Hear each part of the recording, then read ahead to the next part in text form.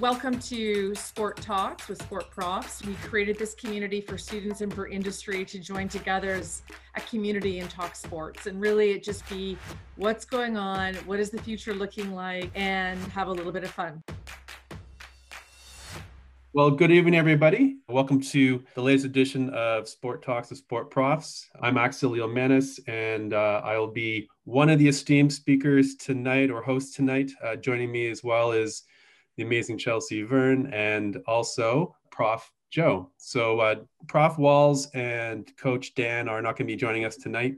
So basically, we get to do what we want, and we get to call the shots without them bossing us around. So that's going to be fun. Joining us tonight as our guest speaker is Russell Kopshoff. How did I do on the last name there? Kopshoff, not bad. Not as bad as the telemarketers would call me. Those guys butcher it all the time since I was a kid, man. So that's pretty good. Not gonna lie. Okay, so I'm gonna tee up a little bit of intro here, and we'll get obviously into some fun conversation in a few seconds. But Russell comes with 15 plus years of experience in the sports entertainment, international sporting events industry. He was former director of game entertainment and events with the Saskatchewan Roughriders. He's worked as B-show coordinator for Super Bowl 54 in Miami. Spent some time at MLSC in game presentation and game operations. And we'll get into this later, so let's not get into the chat right away. But he did fill in as the Raptors mascot. So more to that down the road. He currently works at Play On Canada as a special advisor. Loves to perform, sing, and act, so I'm sure there'll be questions about that, or he'll work it into his answers somehow. Played football at Waterloo as a linebacker and defensive end. Volunteered for the Argos at the early age of 12. So this man's been around the football, been around the basketball. So we'd love to hear. We're going to get into a few minutes to hear about his experience. But before we get to Russell, defensive lines were broken this week with the announcement of Kim Ng as GM of the Miami Marlins in Major League Baseball. Now, a lot of headlines say she's the first ever female GM in sports, but if you look back at the late 80s, we had Joanne Pollock, who was the first female GM in North American sports with the Ottawa Roughriders. So that being said, it's been a long time coming and definitely has a bigger stage below her. And just wanted to get Prof. Joe to maybe talk about this for a little bit before we get to Russell. Yeah, I wanted to bring it up because, it was such big news at the end of last week. And then I actually did see her on a morning show this morning on the Today Show. They were interviewing her and talking so much about, the glass ceiling being shattered. Because, they were specifically referring to MLB, and they were saying first female GM in MLB history and first Asian American. So, on a lot of fronts, it seems like the glass has been shattered there. That's what we think is great news because we're all about believing that people need to see themselves represented places. And if they never see themselves, then they never can aspire to these types of dream jobs, dream positions. What is your take on that, Russell, in terms of how much equity, diversity, inclusion have you seen in your career? And where do you see it going now in terms of pro sports? Thank you for the question, and thank you guys for having me, and thank you for the intro. Definitely, when you look at sports as a whole, has sports generally been male-dominated? Absolutely. But what's amazing, and you can even see it with the Toronto Raptors, and MLSE is a great example, is looking at, the programs they've put in place and the people who are in leadership roles with the Toronto Raptors. Teresa Resch, for example, she's the VP of, basketball operations, and that's the team ops side. And there's more women like that are really just getting in there and just leaving their mark. It doesn't need to be a male-dominated field anymore. It's not. It should never have been anyways. But what we're seeing now is just these strong, smart, and very capable and qualified women stepping into roles that may not be traditionally a role women would be in, but they could easily, crush it and just do their best. So for me, I've seen it quite a bit. We have in Saskatchewan, we had a lot of, females in the business ops side. And then, in other places, there's been more females in the team ops side. So lots of different facets there, but I think it's just awesome to see, you look at the NBA, you have Doris Burke now calling games. It's just, going from a sideline reporter to that, and then you add it all in, it's women are just taking over, and I love it. And it's just so good to see that the barriers are broken down and it's free game for anybody. Whoever is the best qualified, regardless of sex, should get the job, period. Thanks, Joe. And we talk a lot about this, about D&I on this show, and it's just great to always have something to talk about, and this time in a positive light. So very exciting news there. Also exciting, Russell, your opportunity to work on Super Bowl 54 in Miami. Maybe you can walk us a little bit through that experience, being on the big stage, and what that involved. Sure. Awesome. So it's all about networking. So in Saskatchewan, it all roots from Saskatchewan. We had the NHL Heritage Classic in town, and I was helping the NHL and this group called Van Wagner Sports Entertainment that does big productions across the world with Super Bowls and you name it.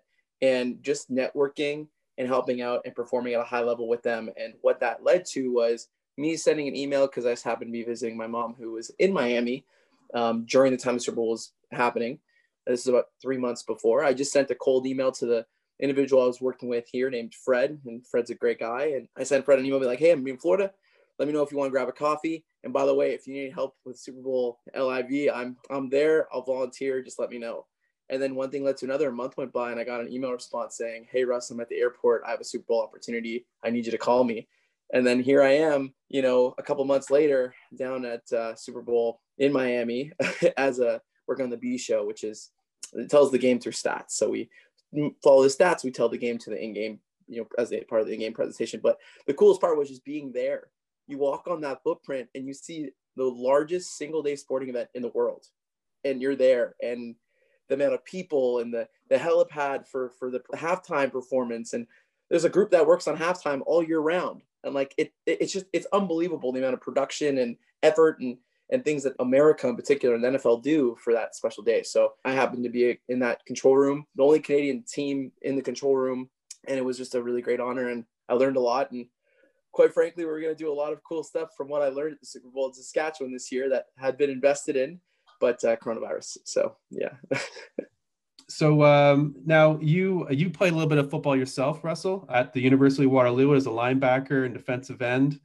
And at the same time, you were also doing the side hustle, working for the Toronto Raptors. So explain a bit about that dynamic. You kind of had two gigs going. One seemed a little bit more in the direction you're headed, and the other one almost something different. So can you walk us through those years? Absolutely. Yeah, those years were crazy years. I had a lot on the go. Obviously, we talk about school. I studied recreation sport business at the University of Waterloo and minored in tourism. So doing that, managing football, and also, going back and forth part-time with the Raptors. Also, on top of that, a couple of things you may have not known too is there was actually 3 jobs at once. It was football, school, Raptors, and then I was working with the athletics department as well at the school. We created this event called the Ultimate Warrior. We're trying to build school spirit. As many of you know who go to Ryerson or Waterloo, sometimes with athletics, it may not be the most heavily attended. So we just put a strategy in there. But anyways, it was crazy. My first year at university, I was a first-year student. I was in my second year with the Raptors. I started in grade 12 as a hype guy on the interactive team. And I didn't have a car, so I would take a Greyhound, structure my class schedule, take a Greyhound to Toronto at 2:00, get there at 4:30. Shift starts at 5.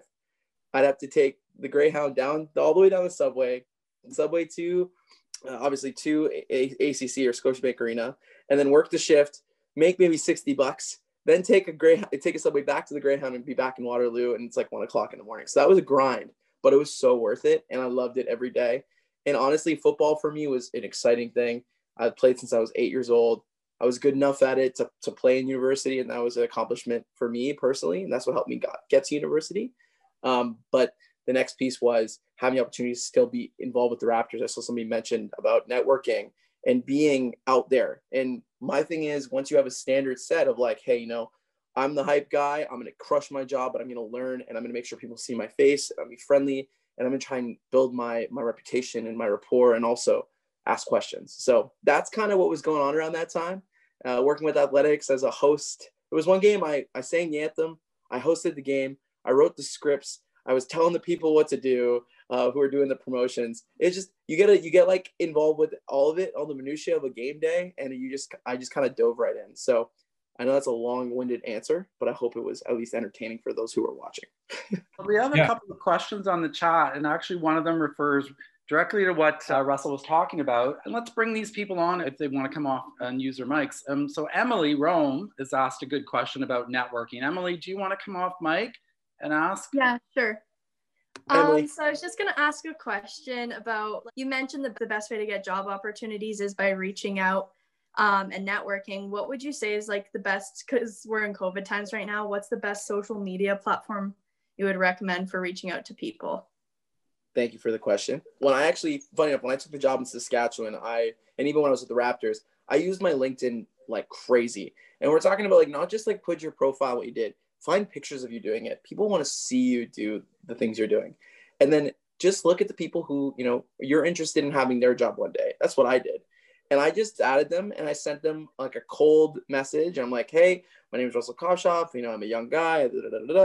I would love to set up an info interview with you, get to know what you're doing. I'm not asking them for a job. I'm not bothering them. I'm also showing interest in saying, I really want to be where you are. I want to know what you did to get there and what things you learned from.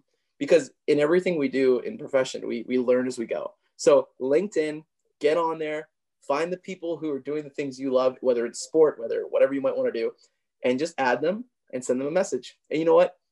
Maybe you write 100 messages and one person gets back to you.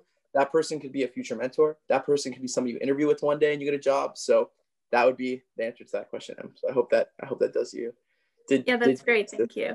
I was going to ask too, if you had someone like reach out to you, what would be key things you'd look for in like a message sent to you? I would say focus on what you want to do. I have a lot of, I was talking to a good friend of mine. His name is Christian Parsons. He's the VP of brand experience now with the LA Rams, former director of marketing for the Toronto Maple Leafs.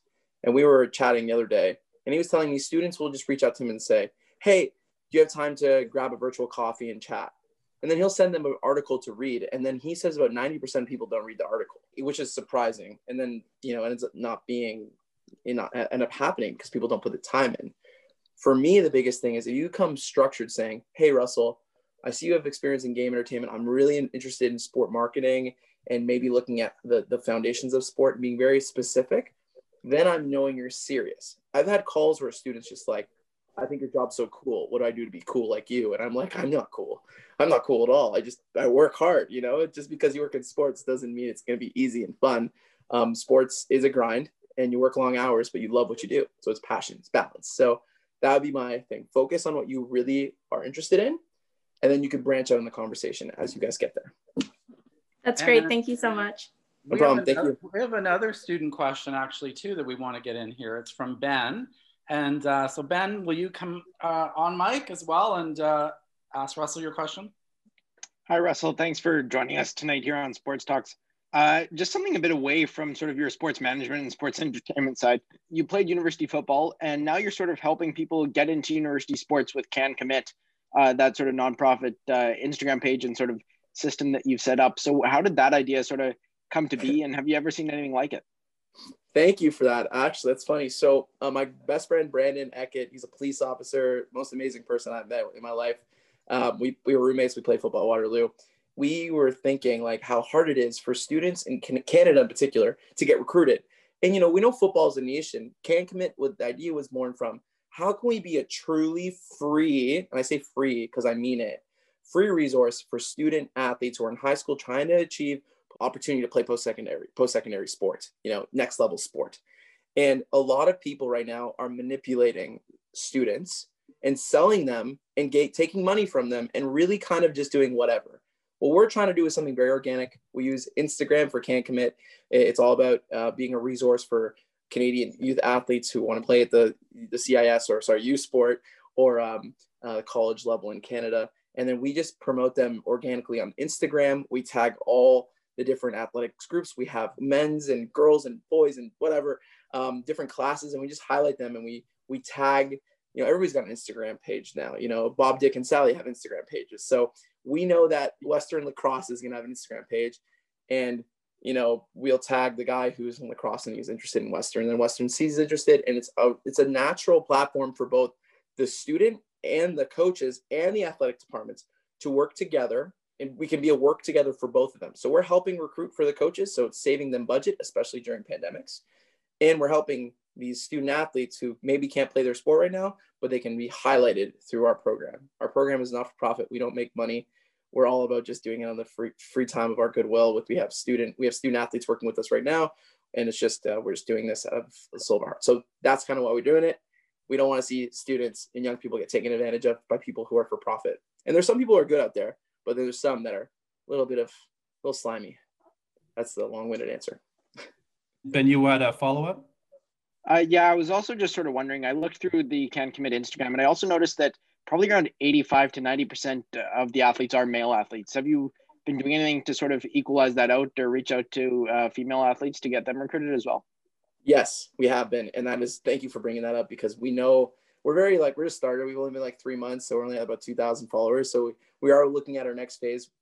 We have this superstar on our team, Sydney. She's with the University of Waterloo Sports Business Association, and we brought her on, and she is going to be our leader for women's sports.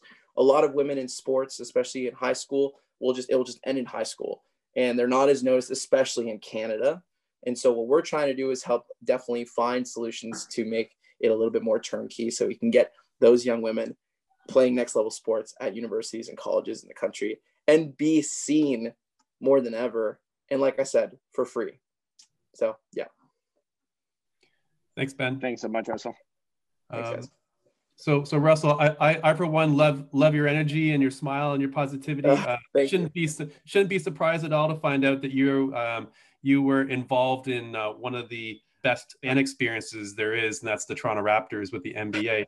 As coordinator of game presentation while at MLSE, can you maybe explain a little bit about your work there and why it's such an important part of the fan experience, and maybe talk a little bit about what that might look like going forward? Absolutely. First off, yes, the Raptors was an amazing experience. I worked for the team for 11 years, a bunch as a hype guy, 1 year as a mascot, Stripes, when the Raptor tore his Achilles, which was quite the experience. And let's just say, when you're tweeted about because you're the scab, you're the Raptors' cousin, and you're a scab, and then people like you because the team starts winning, it's quite an interesting place to be. I did that actually my last year at university too, which imagine talking to professors and saying, hey, I can't write this exam because there's a Raptors game. Can I find another day to do it or do it earlier? That was quite fun. Anyway, sidebar. Working full time with the team was incredible.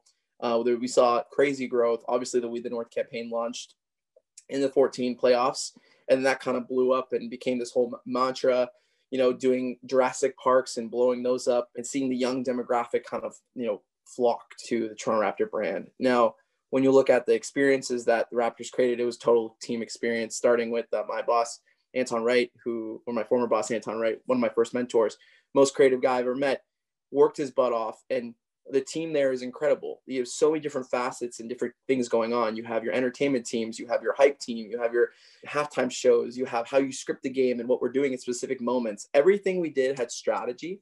And I had a great opportunity to work mainly with, entertainment side.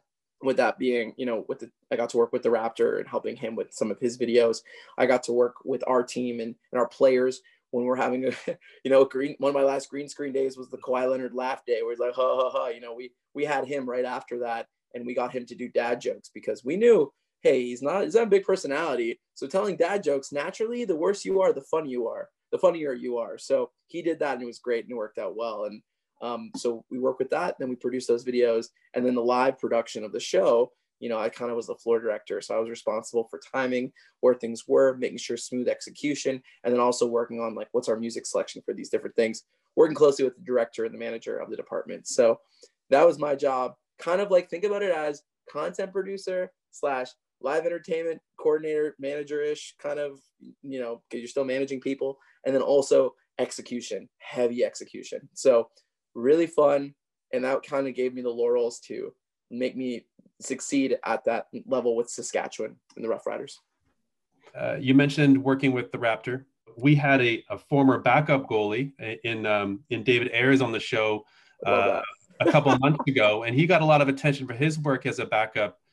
We'll call him athlete. So how come he's gotten more attention than you have? And maybe tell us about how your big day came along. I was working with the Toronto Rock lacrosse team. So when I started when I was 12, I was with the Argos, and then I did that, and I volunteered forever with the Argos, and then the Argos, and Rock kind of combined it. Like they had like business operation combinations at the time, and they brought us over to do the game presentation. And I was doing that there. One game was like me and my boss, and we were running through it. And then one year came along and I was in university, and I'm like, the Raptors were paying me enough so I could at least cover my costs. But the Rock, I was like, is there anything they can do for me? And I just ended up there, like, it was like, yeah, we made a mascot and you want to perform, you're a big personality guy. I'm like, sure, never thought about that, but okay. And so long story short, I ended up doing it for the Rock. And I start working so closely with the Raptor, watching him for all those years as a hype guy. I'm like, I'm learning from him, and I'm trying to develop my own character from the theater stuff I've done in the past and the acting, that I developed that character well enough that, in 2013, I'm in the football locker room. It's my last year at university, and we had 2 games left. And I get a call from the Raptors saying, hey, the performer, he just tore his Achilles and he's going to be done for the year. We know you have experience. We know you know the building, and we know you know us. Would you be comfortable being a performer for us? We'll deal with the other things later. And I'm like, yep. And then one thing led to another, and I ended up being Stripes. And it was a whole thing, man. Like when you have to fill in the shoes of somebody who's been here for 20 years, be a reflection of him, but not him, it's challenging. And people would tweet about, like at the beginning, it was negative because I was Stripes. I had black. I looked like a Raptor, but I had black all over me. So people called me Scabs. I think it was like Kelly, whatever is the Cathal in the Toronto Star. Like there was all these articles and then like tweets, and you'd read it and kind of laugh. But yeah, each game was like, if I ever did something, people would be like, who's this new guy or whatever. And then we made this Rudy Gay trade and we started winning. And then all of a sudden people loved Stripes. And then the Raptor came back and we ended up working together. I'd say my fondest memory was I went to Sick Kids Hospital, and you don't really realize what mascots can do for people. And there's a picture on my Instagram, if you guys are doing some post, and it's me I'm in the suit, and I was picking my nose because this kid was nonverbal, and his parents were there, and I'm picking my nose, and he starts picking my nose, and his parents start to cry, and I'm like, what is happening? And it's the fact that he's communicating with me. And so it was just one of those things I'll never forget for the rest of my life. Like I get emotional thinking about it, but just the opportunity to be in that role and try to do it justice that the way I did it. And now that character lives on with the G League team with their 905. It makes me proud to have done that job. And yeah, it was very interesting times. That's amazing, Russell. Sometimes the unlikely events and memories are the ones that stand out the longest, right? Great, man. I saw a question from somebody about musical theater. I don't know if that was relative to what we were talking about, but I just saw something they wanted to ask me. That's a yeah, sure. We have a question from Emily Cooper. I don't know if Emily wants to come off mute to ask it herself. Yeah, hi Russell. Thank you for being here today. Hi, thanks. Yeah, I also am involved in musical theater. If you can see like all my playbills. Beauty and the Beast, Oz, love it. So I'm just interested. I know you just touched on it, but like we learned about transferable skills a lot. So I'm just kind of interested in what transferable skills you can apply to theater and your work in sport media. That is a great question, and honestly, a lot of it has to do with passion and energy, and also like, when you come to a sporting event, people just think, hey, you're going there to watch the X's and O's of sports. Well, no, there's 2 types of fans. You have the fan who's kind of like my mom, who's probably watching this right now, and she's probably laughing in the other room, who is a nice Jewish lady who has no idea about basketball whatsoever. She doesn't know if there's a charge. She doesn't know what's happening. She just loves the experience. There's people around her cheering. There's dancers dancing to music she's aware of, and the mascot's doing something funny with people and she's laughing at it, right? Then you have the other fan who's like your bro buddy or your buddy who loves the game and likes the X's and O's. So we have to balance the 2 together and say, how do we put together a great show? With basketball in particular, you have a court, and that court is a stage. So when you're coming up with halftimes, when you're working with your entertainment teams, for example, and I think you'll really like this will be great. In Saskatchewan, when I took over, we changed up all of our entertainment teams. So the cheer team was all about cheering. I'm like, we're going to be dancing, and it's going to be theatrical. It's going to be fun, and it's going to be more modern. And then we brought in a hip hop crew, which I went to God knows how many dance recitals. And I was just counting in my head as they were dancing, which is just from my Raptors and doing a little bit of musical theater, having an idea about that, the learning, the skills of just knowing enough. And then we put together an 80s halftime show, which was all Like we had Dirty Dancing, we had Flash Dance, and we had like every musical like you could think of in the 80s, we put together into this collaboration performance. And it was one of the best halftimes because it was free and it was fantastic.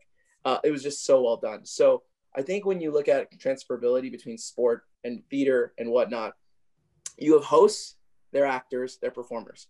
You have people on the court, they're performers. Those may not be athletic who are playing the game. There's going to be other people entertaining. For example, the Raptor mascot, originally a gymnast, but also was in theater. So very, very interesting dynamic there. So I hope that answered the question for you. Yeah, that's awesome. Thank you so much. No worries. So, Okay, Joe? yeah, Russell, I want to pick up on that theme is, you have to find a lot of inspiration and innovation, but, the sports entertainment industry has seen major setbacks from no fans to shortened seasons, Yeah. But how has the pandemic affected you and your job? Well, it has had a major effect. I was with the Saskatchewan Roughriders, the director of game entertainment events. The Saskatchewan Roughriders is a not-for-profit, a CFL team, and the CFL is, not a league that makes billions of dollars from TV deals like an NBA or NFL, for example.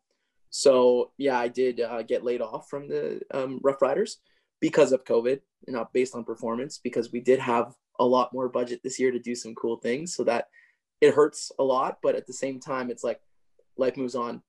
You move forward and you have to be more dynamic with what you're doing. And what we were doing before I did get laid off was how are we going to make up the sponsorship dollars that are involved with sports entertainment? So obviously we know when you work for a not-for-profit, you need to bring in sponsorship dollars. We had to take game day assets, which game day assets are a huge part of what we do.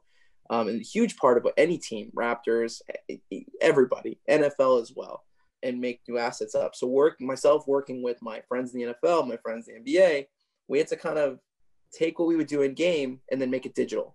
So digital kind of exploded in this whole new thing. We were doing a Father's Day special, where we would go on Zoom calls and then we would do Zoom things with players and make it into a player feature, which you might see at like a Raptors game or a Rough Rider game where the guys are lip singing to a song or doing dad jokes just to stay relevant, because relevance is a huge part of our job right now. So with no fans, with no games, at least in Canada, it's made things very difficult and complicated. So it's had a major impact on the industry. It's had a major impact on performers, entertainers, and as well as producers, as I'm a producer, live event director, producer. So it sucks. But like at the end of the day, I'll use a great example from my friend Daniel Casados with the Los Angeles Clippers. They were having games outside the bubble. And what they did is they utilized their app. And we were going to be doing that as well. Utilizing the app so fans could do virtual t-shirt tosses. They can get free things. They can play virtual trivia as the game's going on. And they had different features during timeouts, which we were looking at. And for those of you who are more in the production side of things, a second screen experience was something we were looking at too. How are we broadcasting a stream through the app and then utilizing the brand we're trying to work with and then our brand and then bringing that experience to fans, much like the NBA League Pass. When there's a break, they can show an in-stadium experience. So major impacts, but it's made us become more innovative than ever before, and technology is taken off. Mm-hmm. And so what you're going to see in the future, I believe, is going to be technology is going to go crazy. And as we get back to a place where fans could be in stands, it's just going to be, I don't know, it's going to be very interesting. It's going to be an innovative world we live in, I think, for the next little bit. One of the big things that I keep saying to myself and to everyone else and to students as well is, throughout this pandemic, we have to keep looking for the silver linings, because it's tough to at times. It's really hard to, but you got to keep looking for the silver linings. And I certainly over the last few months sort of found mine. What would you say your silver linings have been, personally or professionally throughout these 9 months? I've learned a lot about myself. I've learned a lot about how to just be like, when you're a director of game entertainment and events, you are no longer doing what you typically ever do. You have to flex and change and adapt more than ever before. To answer that question is difficult. I think the silver lining is, right now I moved back home. I was in Saskatchewan. I moved back home. I'm working with Play On Canada, a special advisor, because we're trying to launch this thing again. And we're trying to do it in a safe way. And you're able to learn as much as you can. You're able to work with people who are in the same situation as you and learn from them. And I think that's kind of been the biggest thing for me. Like, it's also a time to chase passion. I like to act. I never really got into it. Now I have an agent. Now I'm doing that on the side. So that's another silver lining thing. But you know what? I don't really have a great answer to that right now, other than the fact that you just have to like find your niche. And the biggest thing for me is the thing I've realized is I'm really good at being randomly creative and making something out of nothing. And also like looking at how you can structure something so it can be safe for COVID. Yeah. I've never, well, we had an event in Saskatchewan and it was a drive-through. It's the 110th season of the Saskatchewan Roughriders. My last event was a drive-through event where we had 2,000 people, 600 cars, 2,000 people come through and get things.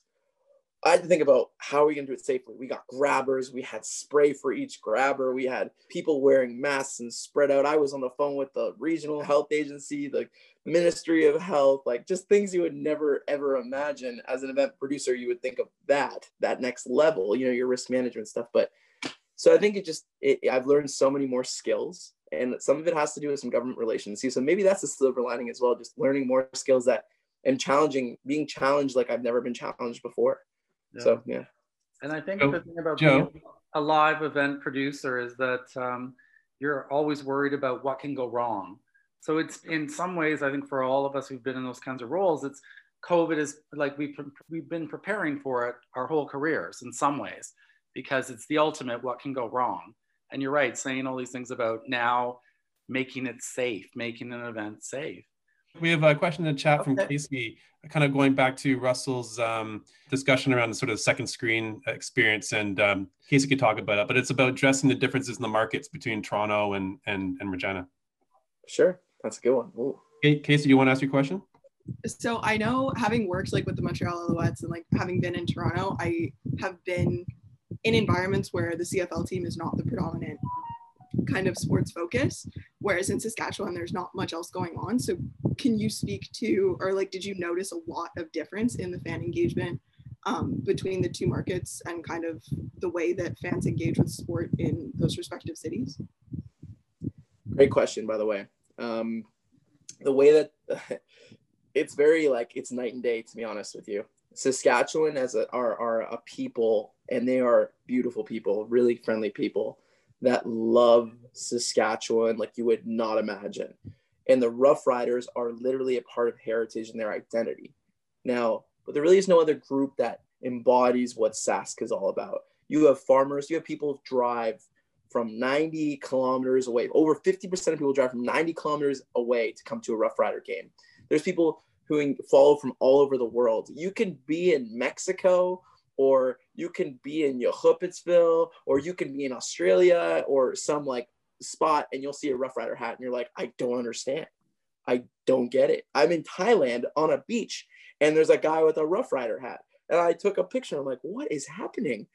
They're all over the world. It's worldwide. So for them, Saskatchewan is like, the Rough Riders are heritage. They live, they breathe, they eat the Rough Riders. If you look at a Toronto, Montreal, there is a lot more, I want to say like purchasing power per se, but you have more teams and there is less to, go with it really. You have the Argos, and if you're not an experience, like you're a millennial, I'm a millennial, or a Gen Z, I'd be correct here. If we go to games and we're not entertained and we don't really care for the sport, because a lot of people in Ontario don't really care about football, I can tell you that much. They love the NFL, but the CFL, young people. My friends are like, I've never asked about the CFL, but you work for the Rough Riders, so tell me about it. And so like, it's all about being relevant and young and finding ways to engage these core groups of people and growing. In Saskatchewan, our focus was, we have a lot of older fans. How do we keep the younger fans going? And a lot of that was about fan segmentation. I know I'm kind of going all over the place, but the quick answer is the engagement there was crazy. And to be honest, I went in there and there was just a lot of fundamental things in terms of entertainment wise that needed to be elevated. And we were able to do that, which is a huge success. I think, and something I could wear on my shoulders and be proud about. And there's a lot more we could have done, which is unfortunate, but that's the situation we live in. In Toronto, it's constant change. We want to be doing the newest, craziest things. We want to be on the forefront. If there's like a meme cam, we want to be the meme cam people. We want to set and innovate and be like, we want to be the ones in the NBA. When in Saskatchewan, it's like, we're traditional, but how can we create change without upsetting folks? Now, if you want to hear a good story, don't change a mascot that's been the same for 40 years in your first year. If you want to learn anything about that, just Google Gainer the Gopher. Now, it was cuter than the original, but we made his eyes green. So I just highly recommend anybody who wants to dig into that. You can dig in. I could talk to you about it if anybody has any questions, but that's kind of my answer to it. I know it's long-winded. It's hard to answer these questions this like precisely, but yes, fans in Saskatchewan are more engaged with the Rough Riders than fans in Toronto or Montreal that would be engaged with the CFL teams there, which I'm hoping after this pandemic, the CFL can kind of come out with a fresh style for younger people like us. Russell, you mentioned your work with Play On Canada a little bit earlier. So I just want to actually get you to talk a little bit more about that. You're currently working as a special advisor at Play On Canada, and it was first established in 2003 as Canada's original national street hockey festival. How would you say it's grown since then, and what can we look forward to in the future? Thank you for that question. I'm really excited about Play On. It's obviously a new project for me. I'm working with the CEO at the moment, Steve Wallace. I report to him. He was my VP when I was with the Pan Am Games, and also the Chief Marketing Officer of the Invictus Games in Toronto, which I also worked with him on. So excited to be a part of that. Right now, it's trying to relaunch the program. I think the last time they had games was 2018, I believe. It was 2018. And so we're trying to bring it back. And there's a lot of processes that go involved. Like, it's a not-for-profit. It's about going across the country. And really, when you think about it, getting Canada to actually play on again past this pandemic, it's about resilience right now. And we're trying to bring people in this country back together through hockey. 24 cities across the country, over 60,000 participants, and we're trying to find a safe way to do it. Now, what I can say is I'm new with them, and it's a position for me where it's not about making money. It's about staying active in what I do as I look for that next challenge. So I'm excited to build on that. I'm excited for you guys to see what's to come with Play On, but we have a lot of great people in sport. Some who have been laid off are working on this project, and it's something we feel, and I feel proud to be a part of, to get it back off the ground and relaunched in a way that can provide some inspiration to Canada in a time when we're going to need it at some point here, especially in sport and active, participant and activations like that. So Russell, my one last question for you is, what would be your next sports job or experience that you would like to add to your list of achievements? What's your dream job that's still out there? You guys are good, man. I like these questions are getting me excited. My dream job is definitely be like a VP of entertainment for a sports brand, ideally, or a chief marketing officer to some extent. I love activating brands, bringing them to life, and really growing an experience for folks. It was so cool to learn my basics from the Raptors. By basics, I mean everything. They gave me the foundation to be successful. And then the Rough Riders give me the foundation to grow. I'm excited to grow into the next position that I hopefully will be with another sports team, if not an organization or a major event, and continue to build those. But I would love to be a leading expert in game presentation and major events when it comes to elevating brands, elevating the event itself, and really creating organic fan experiences that people, when they leave, no matter win, loss, maybe bad singer, whatever it might be, they can have a good time. And so that's something I kind of aspire to. Yeah. Thanks, Joe. Thanks, Russell. We got a few more questions, and we're going to get to rapid fire. So be prepared. So Russell, we touched on a few moments ago your view of the importance of football to the province of Saskatchewan, the emotional connection the Rough Riders have with Regina and beyond the city limits. Not too long ago, I think it was maybe 3 weeks ago, we had David Hollander. He's an NYU clinical associate professor, and I believe he's working on a book, but the topic of our conversation was that he believes basketball can be used as a tool to help the world.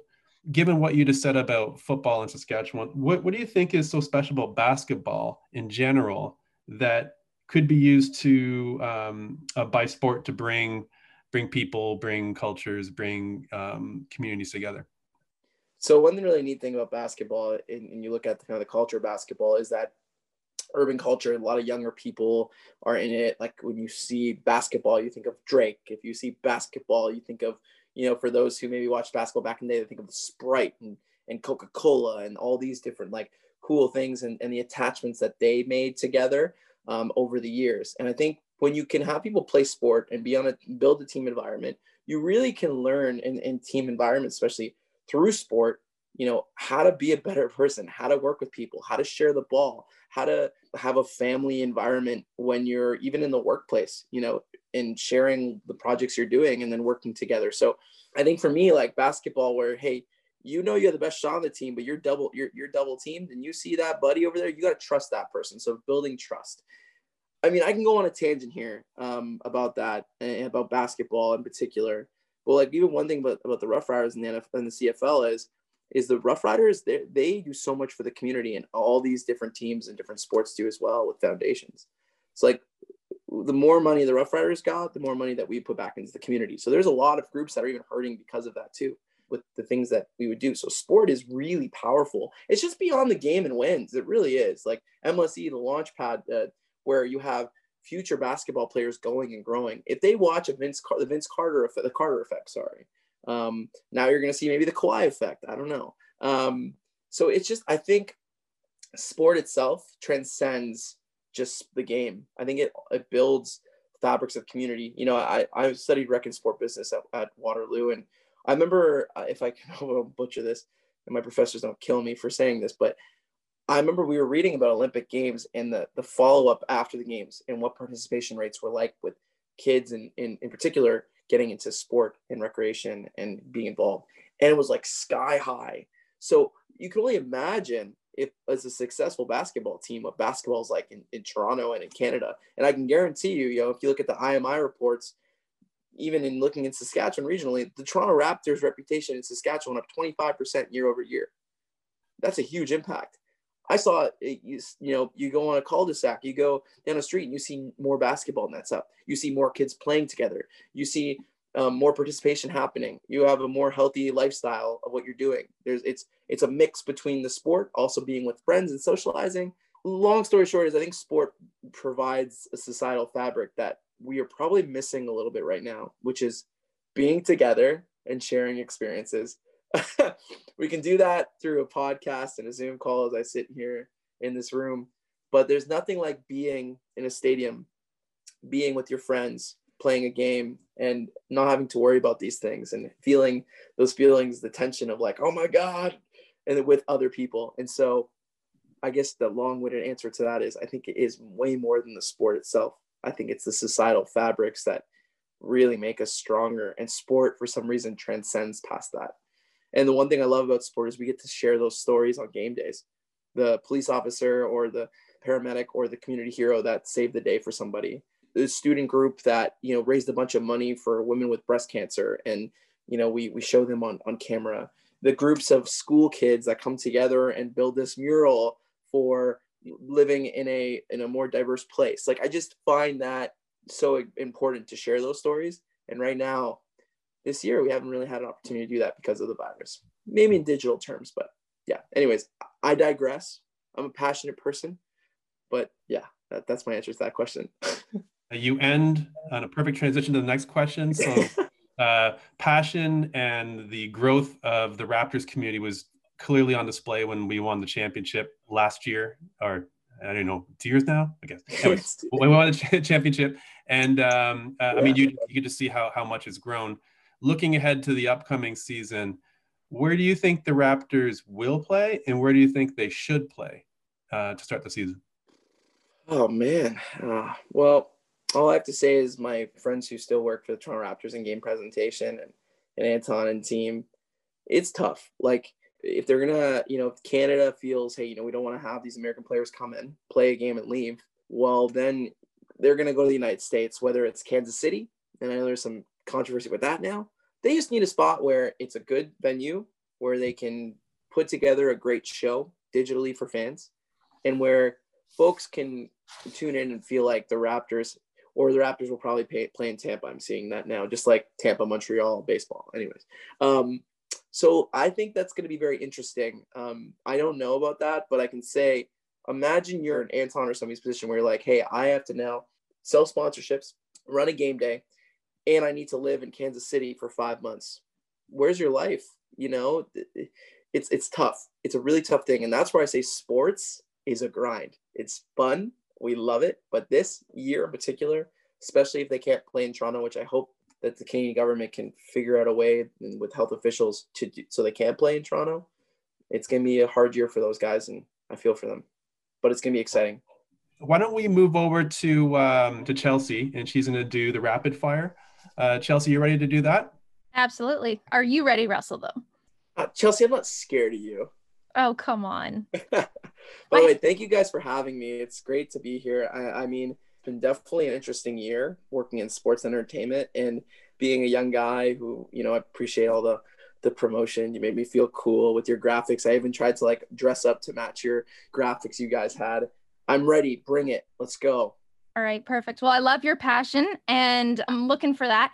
So I'll give you the brief rundown as we do with every show. So the rapid fire, we try to keep it to the one word or one sentence answers. So we'll see how successful you are, where you end up on the chart of all of our speakers so far. So I'm going to start off with a little more deeper inspirational questions and then lead off into to some fun, really fun things, and hopefully surprise you with how far I dug into your social media. So who has been the person who's inspired you most in your life? My friend Brandon Eckett. And is that the one you alluded to earlier with? Yes, the one with Can't Commit. And the reason why is he's one of the most incredible people. He did not have an easy life. He came up in foster care. He literally defied the odds. And now the reason why he's a police officer is because he genuinely wants to make a difference in the world for the better, not for the cops doing terrible things. He's a genuine dude. So yeah, he inspires me.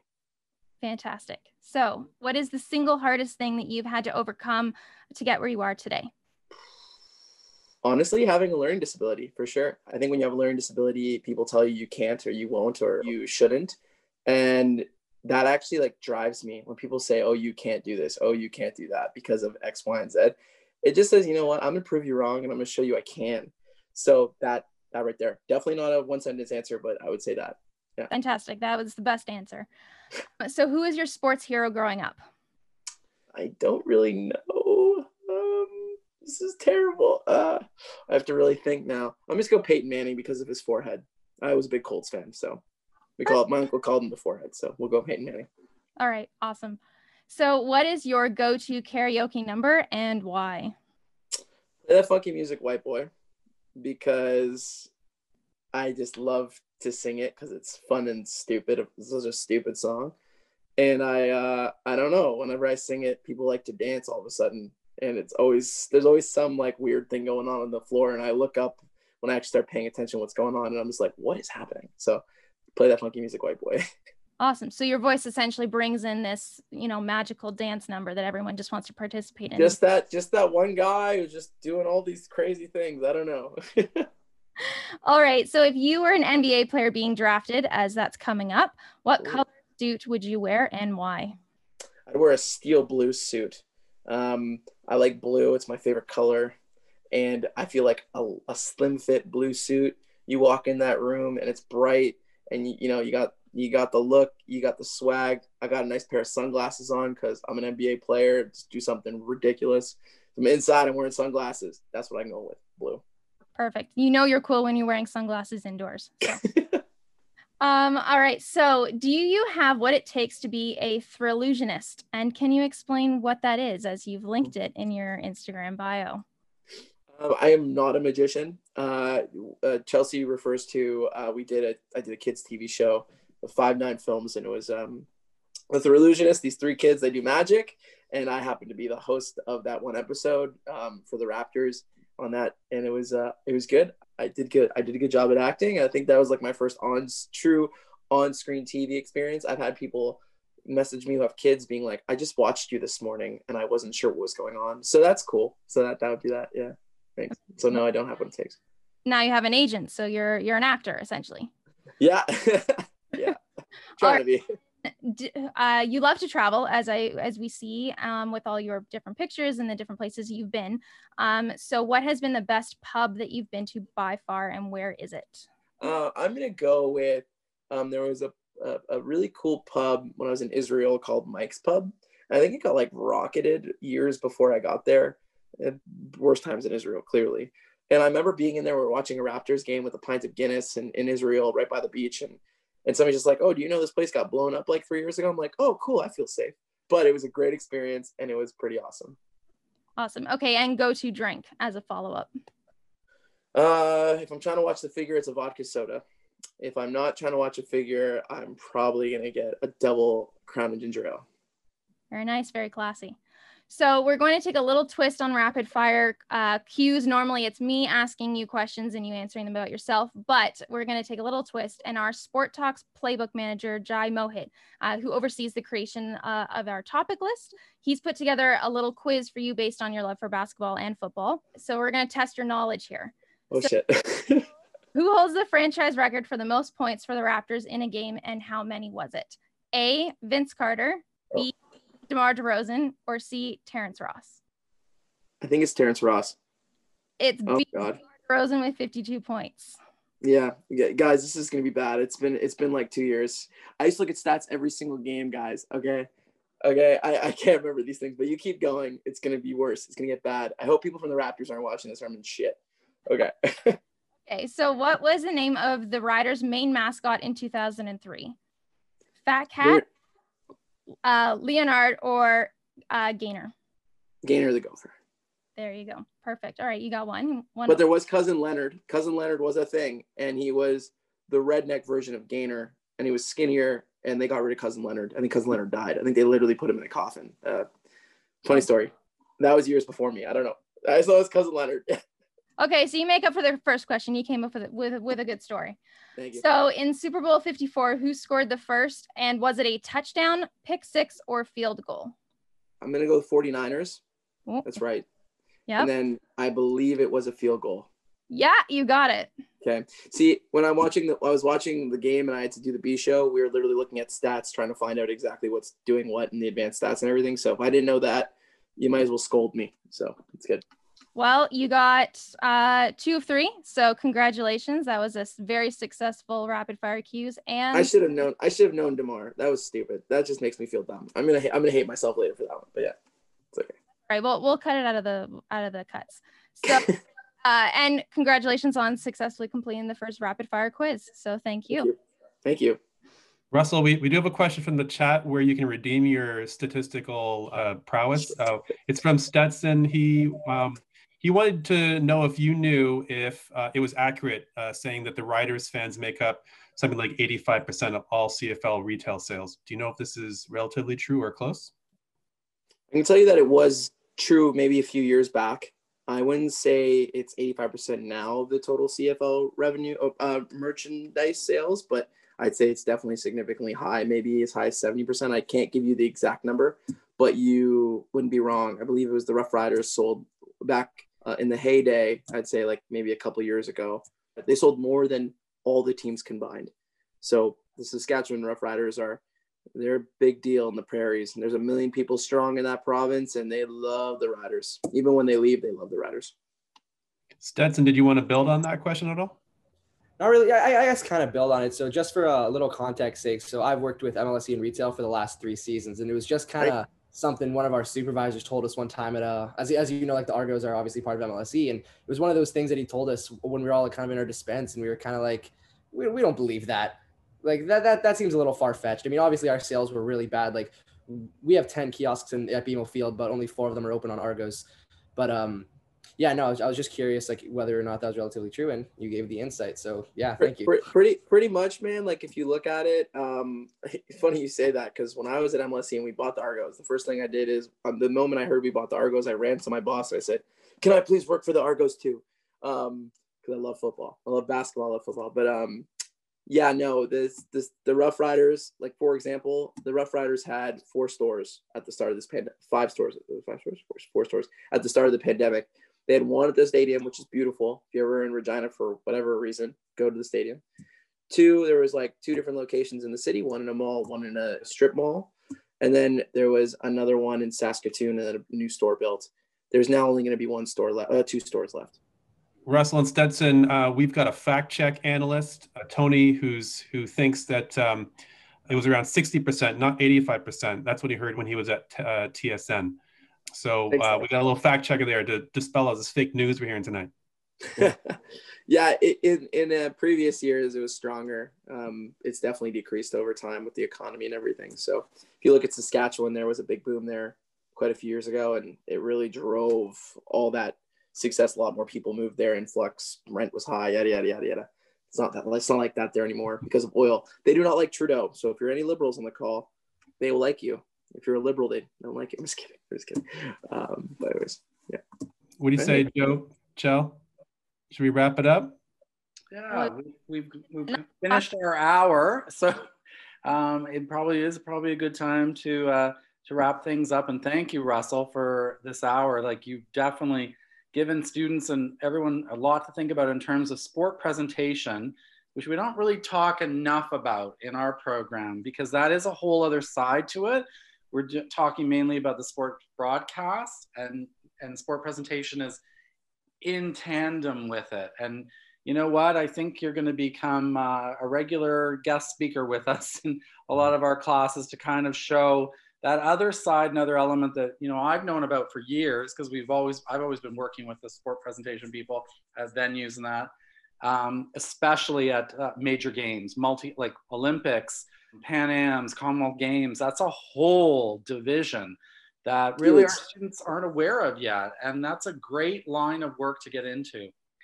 So I think that's something more that we can expand upon and talk about in future classes even.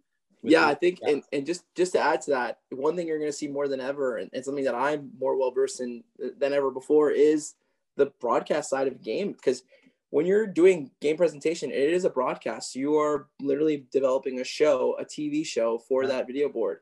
And like when it comes to Ross expressions and you name it, a chyron, whatever, airspeed, I can go into click effects, yada, yada, yada, yada. You have to know how these things work, ebb and flow, and understand how you can utilize the technology that has gotten unbelievable, especially with Ross and expression, and how you can elevate that as a part of your experience.